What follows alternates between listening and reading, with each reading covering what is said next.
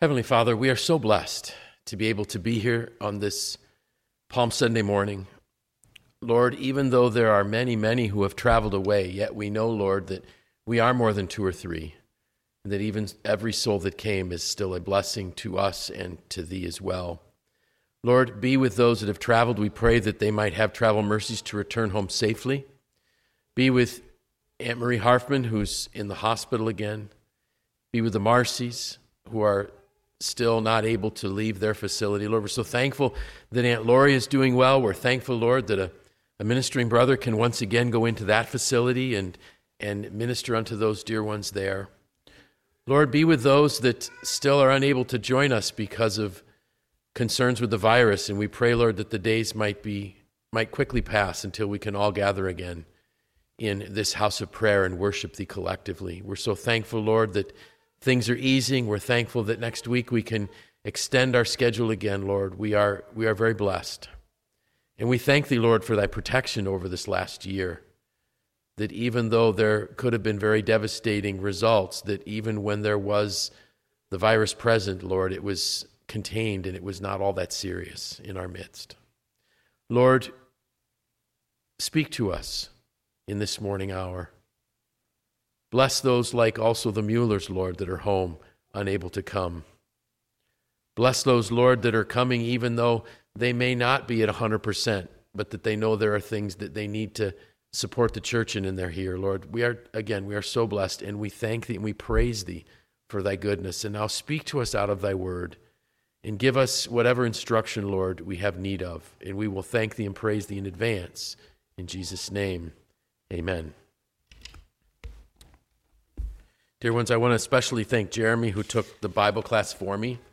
I was supposed to teach Bible class today, and a double dose of me nobody should have to deal with on a Sunday morning. I also want to thank, Sister Renee, who's doing it's not just recording anymore. It's monitoring a live feed. It's launching the live stream.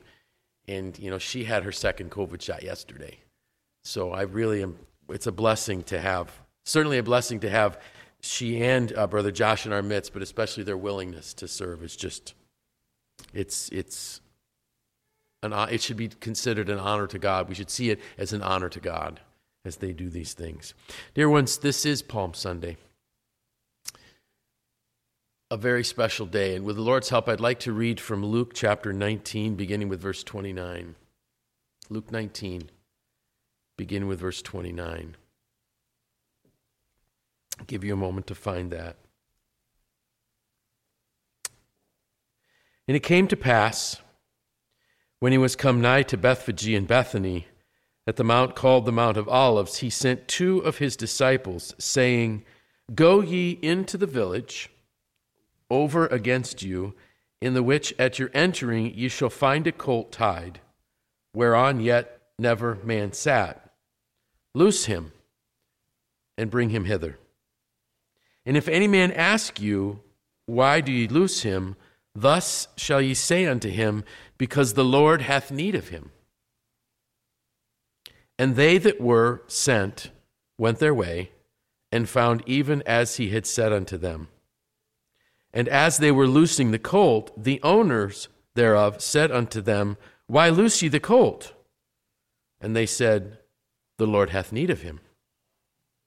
And they brought him to Jesus, and they cast their garments upon the colt, and they set Jesus thereon.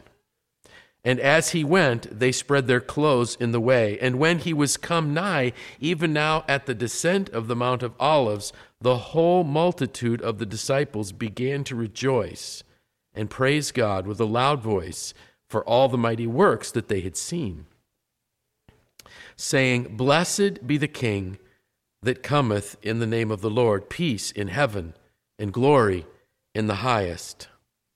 And some of the Pharisees from among the multitude said unto him, Master, rebuke thy disciples. And he answered and said unto them, I tell you that if those should hold their peace, the stones would immediately cry out. And when he was come near, he beheld the city, and he wept over it, saying, If thou hadst known, even thou, at least in this thy day, the things which belong unto thy peace, but now they are hid from thine eyes. For the days shall come upon thee, and thine enemies shall cast a trench about thee, and compass thee round, and keep thee in on every side, and shall lay even with the ground, and thy children within thee, and they shall not leave one stone upon another, because thou knewest not the time of thy visitation. I'd like to conclude with verse 44. Dear ones, we know that this is the Palm Sunday text. It's one of them. This is the account of Jesus' triumphal entry into Jerusalem. And we know that he was welcomed as a king coming into the town. They were so thrilled to see him that they were saying, Hosanna. They were laying their clothes in the palm trees in the streets. He was being honored as a triumphant king coming into the city. And we know that just not even a full week later, he's crucified. And as I thought about this event coming into the city, I was reminded of what we had talked about Wednesday evening, and that was preparation. The city wasn't ready for the King of Kings and Lord of Lords. They didn't realize what opportunity was presented them. And Jesus had a very, very busy week ahead of him. I did a little bit of research in terms of how much of the Gospels talks about this last week of Jesus' life. 1/3 of the Gospel of Matthew covers from today on. 1/3, chapters 21 through 28. 1/3 of the Gospel according to Mark addresses this last week, chapters 11 through 16. 1/4 of Luke, chapters 19 through 24, and nearly half of the Gospel of John deals with this week. Think about that, dear ones. 31% of the total chapters related to the history of Jesus Christ on earth deals with 1 week's time.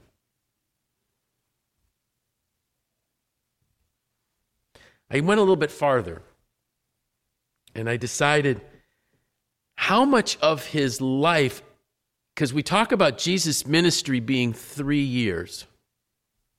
So how much of his 3-year ministry is covered? It's 0.5%. It's actually 0.6% of his life takes up 31% of the gospel. 0.6% of Jesus' ministry life is this week. But it is so impactful. It's the reason he came. It's the magnitude of his ministry is wrapped up in these next 5 days. And he's going to be crucified, and then 3 days later, he's going to rise from the dead. What was Jesus doing in this week? Have we thought about that? Have we thought about all the teachings that he gave in this week? Not even the full week. It's because we know that at one point he's arrested. So from the time he enters the city of Jerusalem till his arrest, he's busy. What was he doing?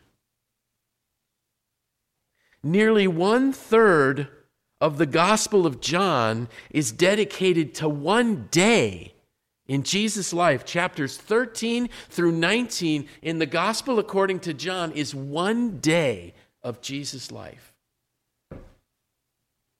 He's preparing, dear ones. He's preparing to be gone.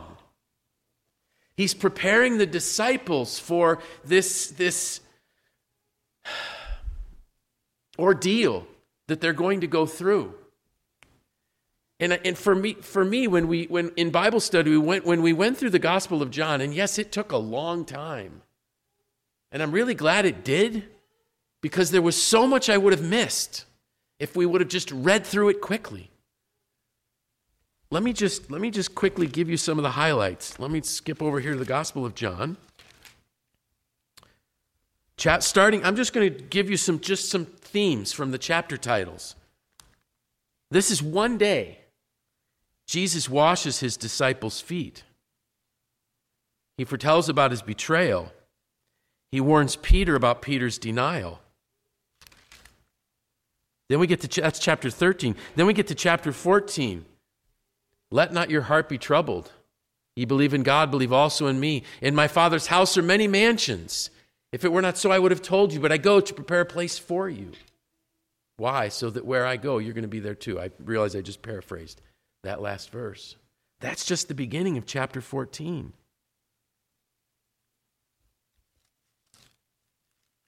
He talks about leaving his peace with them. Chapter 15, the union between Christ and the church, the parable of the vine. He talks about our need to abide in him as he abides in the Father, to continue in him. Chapter 16, he warns his disciples of their sufferings. He talks about the office of the Holy Spirit, the Comforter. Chapter 17, where would we be without his high priestly prayer, where he prays not just for them, but for us. Chapter 18, he's betrayed. Chapter 19, he scores. This one day. Why did he pack so much into it? Because he wanted us to be prepared. He wanted them to be prepared. And we know that even with all of the time he spent detailing all of these specific things about what would happen to him, they still didn't understand. But he spent the time one-on-one, 1-on-11 or 12 at some point, ministering to their needs to prepare them for what was coming. Yes, Palm Sunday is a wonderful thing to read about. It's a historical event. It's Jesus' triumphant entry into Jerusalem. But it was just the beginning of this busy week that would culminate 7 days later with a resurrection. But there would be so much more that people would have to experience, far beyond this triumphal entry. We read here that the Pharisees didn't like it. The Pharisees didn't like the fact that the disciples were making so much noise. Quiet them down, quiet them down. What was Jesus' reply? You know what? If they didn't say it, the rocks would cry out. Why? Because the King of Kings and the Lord of Lords had entered into Jerusalem. He had entered in to this holy city. Yes, it was the city of David. Jerusalem was the place, misspoke there. Jerusalem was the seat, was the center of their religious faith. This was the place where the temple was. But the king was coming. The king who was worshipped in the temple. The Son of the living God was entering in. That really was his city. It was an important day, but they missed it. Jesus, toward the end of my reading, here says he wept over the city. So he comes into this city that was his city. And he wept. He wept because his eyes saw a time that was not yet, but he knew would come. He wept because he realized that roughly 37 to 40 years later, this city would be reduced to rubble. He knew that around the year 70 AD, a Roman general whose name, if I'm not mistaken, was Titus, could be wrong, would lay siege to the rebellious city, pleading for them to surrender, but they wouldn't. You see, the problem, if we, and I don't want to get too much into what might be spoken about next week, but Pilate was a very, very successful governor in this city, in this region. He was able to keep the peace in Palestine until Jesus was crucified. Until he gave in to the religious fools. And once he did, he lost control. And this city went from one rebellion and insurrection to another, till finally Rome had had enough and sent Titus and said, shut him down. Jesus could see the siege of the city. Titus asked them to behave, asked them to surrender, and they wouldn't. So he locked the city up. He blocked off the city. No food. Till they ate their own children to survive. And when he saw that, he had had enough, and he used a weapon that was fairly new, being a battering ram. And he broke through the walls of the city, and he killed every man, woman, and beast that he could find, and laid the city flat. That's what Jesus saw. That's why he wept. And there's a verse here that just jumped out at me.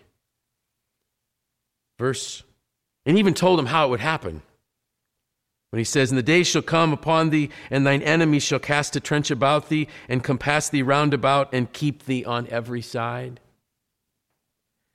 And shall lay thee even with the ground, and thy children with thee, and they shall not leave one stone upon another. Why? Because thou knewest not the time of thy visitation." They didn't know that the king was there. They missed it. And dear ones, do we understand the severity of that statement? They didn't know the time of their visitation. They weren't prepared. Think back of the parable of the 10 virgins. 5 were wise, 5 were foolish. 5 had oil in their lamps, 5 did not. Why? Because they did not know when the bridegroom was come. They didn't know the time of their visitation.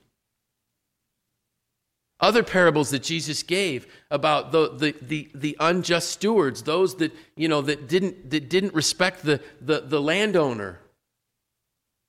And he said, "I'm going to send my son because I know they'll respect him." And they killed him too. Why? Because they didn't know the time of their visitation. My heart goes out to those that may be here or those that may be watching virtually. Are you aware of your time of visitation? Do you understand that this might be the day that the King of Kings and Lord of Lords rides into your heart, your city? And he's asking, will you open the gates of your heart for me to come in? Because I am the King of Kings. I am the Lord of Lords. I am also the Prince of Peace. I come to bring you peace. But it's only going to be peace if you understand that this is the day of your visitation. If you miss it,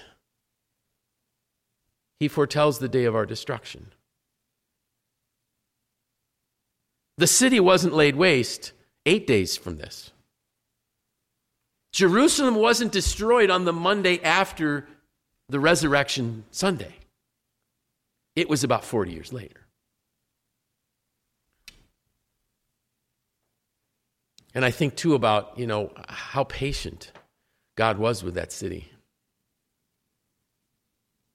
When they not only treated Jesus this way, but then pretty much drove his disciples out because they didn't know the day of their visitation.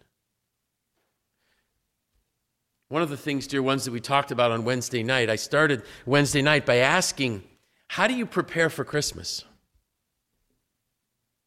Now, you all know that when I talk about Christmas, I refer to it really as the most wonderful time of the year. It is a very special, blessed time. It's a time of joy. It's a time of anticipation. We wait for this wonderful celebration of our Lord's birth, and you know, we will even try to, on the Sundays leading up to it, the Sundays of Advent, trying to prepare our hearts and our minds for what's happening at Christmas. And there's special songs that we sing. And we go out of our way to, I don't, but a lot of our folks go out of their way to prepare gifts, baked goods, and things that are exchanged. I don't mean this to be disrespectful at all, but it's just Christmas. It's the birth of our Savior. It's when he came to earth. But without Easter, that's not a special day. He didn't come to be born. He came to die.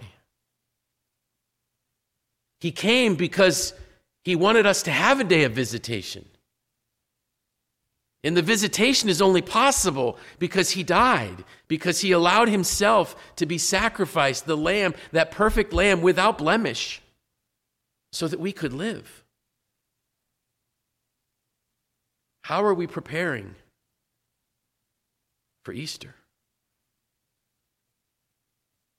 Are we taking the time to focus on some specific things? And there were three things, and I hope I can remember them because I don't want to go back to my iPad to get it. But you know, Jesus gave us the example in this week of how he prepared for Easter.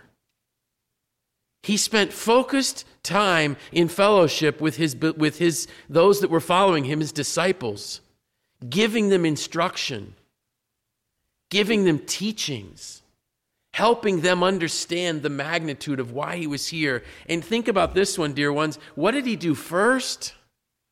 Well, I love the fact here where even before we get to the bulk of the teachings in the upper room and the washing of the disciples' feet, kind of like what happened with Abraham's servant, he says to two of the disciples, go into this city, and when you get in there, you're going to find a colt that nobody sat on yet.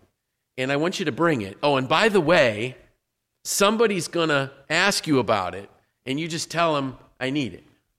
It's kind of like Abraham saying to his servant, I want you to go back to my homeland, and I want you to find a wife for Isaac. And what does the servant say? All the things that we would have said, but, and he goes, just go. The angel's going to go before you, and it's all going to be taken care of. That's how Jesus starts this week. Don't worry. It's already prepared. The heart of the owner of that colt is prepared. Just go. Just trust me and go. And they went. And what's the first thing we read about in the upper room?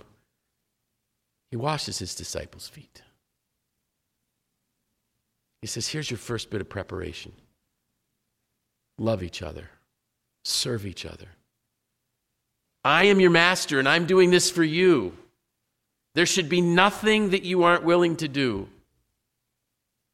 for your brethren and those in need. How are we preparing? What conversations are we having with people? The other thing that Jesus did was he prayed a lot. And one of the scriptures that we read on Wednesday was that it said basically, and as his habit was, he went onto the Mount of Olives to pray.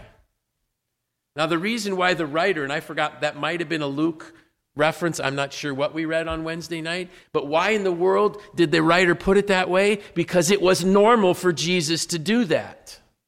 As was his practice, as was his habit, he went out to the Mount of Olives to pray. This week, in particular, my brother and my sister, will we be more focused in prayer? Lastly, his obedience. Even though it meant death. he obeyed. So he gave us these three examples. Intentional fellowship with people in this week. Sharing the truth of why he came. Yes, this is a wonderful springtime celebration kind of thing that the world would look at. And I'm not making light of that. We talked about some of our memories of Easter, and it was interesting that Sister Renee said she remembers that she and Melissa would get new dresses for Easter. Something they look forward to. Wonderful. That's great. Maybe there's special meals that you have. That's wonderful. I remember once going to the Kittlebergers and Brother Scott having a Seder feast so that I could understand what was this that they talk about here. I remember an early morning sunrise service at the Loibley's house on Thayer Street. I remember going to the lake one time to Aunt Mary's for a sunrise service. And then someone reminded me, remember we had one here. There was no church building. It probably was right about where the lawn is right out here because of what we cleared off and how the lot laid. It's probably where it was. Wonderful. But why do we do it? To prepare our hearts so that we can understand what this visitation was. Without this week, we have no reason to be here. Think about that, dear ones. Without this week, without what's happening throughout this week and what we're going to culminate, we're going to talk about and read about next Friday and Sunday, there's no reason to be here. There's none of us gathering together. We may never have met. There would be no building here. There would be no reason to live because life would have no hope. It would all be misery. It would all be sorrow. And in the end, you rot away to nothing. But Jesus came as the King of Kings, as the Lord of Lords, as the Prince of Peace, so that we have a reason to be here. And this reason is that we have, the Apostle Paul referred to it as a lively hope. Now, this lively hope means that it's a hope that inspires us. It's a hope that should drive us. It is a knowing that this actually is going to happen. We saw that with Abraham. Abraham had that kind of a lively hope. He said to his, and we read about it now 2 weeks in a row. Last week it was, the lad and I shall return from the mountain. That wasn't, man, I sure, wow. Just might, maybe kind of, I hope. No, we shall return. Why was it that he gave his servant such an easy out? His servant had made an oath to fulfill this task. You don't make oaths lightly. But he said to his servant, you know what? If she's not willing to come, you're free of your oath. Why did he say that? Because he knew she would come. It was a given to Abraham that someone was going to come. Did he know it was going to be Rebekah? No. Did he know that she was going to be beautiful? No. Those were probably the bonus things, the fact that she was a beautiful young woman and that she was so obedient and willing to come so quickly. Still amazes me that she gave that much water to his camels, to the servants' camels. And so amazing that even though her family wanted her to stay a few more days, she said, no, I'm going. Abraham knew that was going to happen. Isaac knew it too. You know how I know that? Because Isaac went out in the field to pray at night. He was expecting the camels. Maybe not that day, but I'll bet you every evening Isaac went out, he was expecting camels. They're going to come. That's our hope, dear ones. Not a maybe someday kind of, wow, wouldn't it be great if. It will happen for those that understood the time of their visitation. Psalm 24, verses 7 to 10, we read this. Lift up your heads, O ye gates, and be ye lift up, ye everlasting doors. The King of glory shall come in. Who is the King of glory? The Lord strong and mighty, the Lord mighty in battle. Lift up your heads, O ye gates, even lift them up, ye everlasting doors, and the King of glory shall come in. Who is the King of glory? The Lord of hosts. He is the King of glory. Dear ones, he is our King. He is our Lord. He is our Master. And my brother and my sister, the reason why we know this is because he saved us. He gave us victory over his death, allowed us to have victory over sin and death. We have life. And we have a hope not only in this earth, but in the earth to come, this world to come, the new Jerusalem that we can't even comprehend at this point. We have our future, as Isaiah said, eye hath not seen, nor hath ear heard, neither has entered into the heart of man the things that God has prepared for them that love him. We can't comprehend it. And that's wonderful. That's great. You know what else is great and amazing? We don't have to worry about getting what we deserve. What we deserve is death and hell. That's what we deserve. But we don't have to worry about that. Because the Lord allowed us to know the day of our visitation. He allowed us to understand, my brother and my sister, when he called us, that that was a day of visitation. And he gave us the grace to accept that gift, that offering. I heard a great quote. I hope I can get it right. I heard this yesterday. God doesn't call qualified people. He qualifies the called. We weren't called because we were qualified. We were qualified by him when he called. So as we approach this week, let's make sure that when we look for these conversations with people, we're sharing with them that, we were lost. We weren't special. There's nothing special about us that gives us this right. It's him. And that each person that we interact with has that same opportunity to come to the Lord, to understand that this is their day of visitation, to take part in the blessings of this week, to take part in the teachings, so that when Jesus said, if you abide in me and I abide in you, you will bear much fruit. That can be them too. It should be us. And maybe we need to sometimes ask ourselves, how are we doing? Do we maybe need some pruning so that we can bear more fruit? Not a pleasurable process, but a necessary one, right?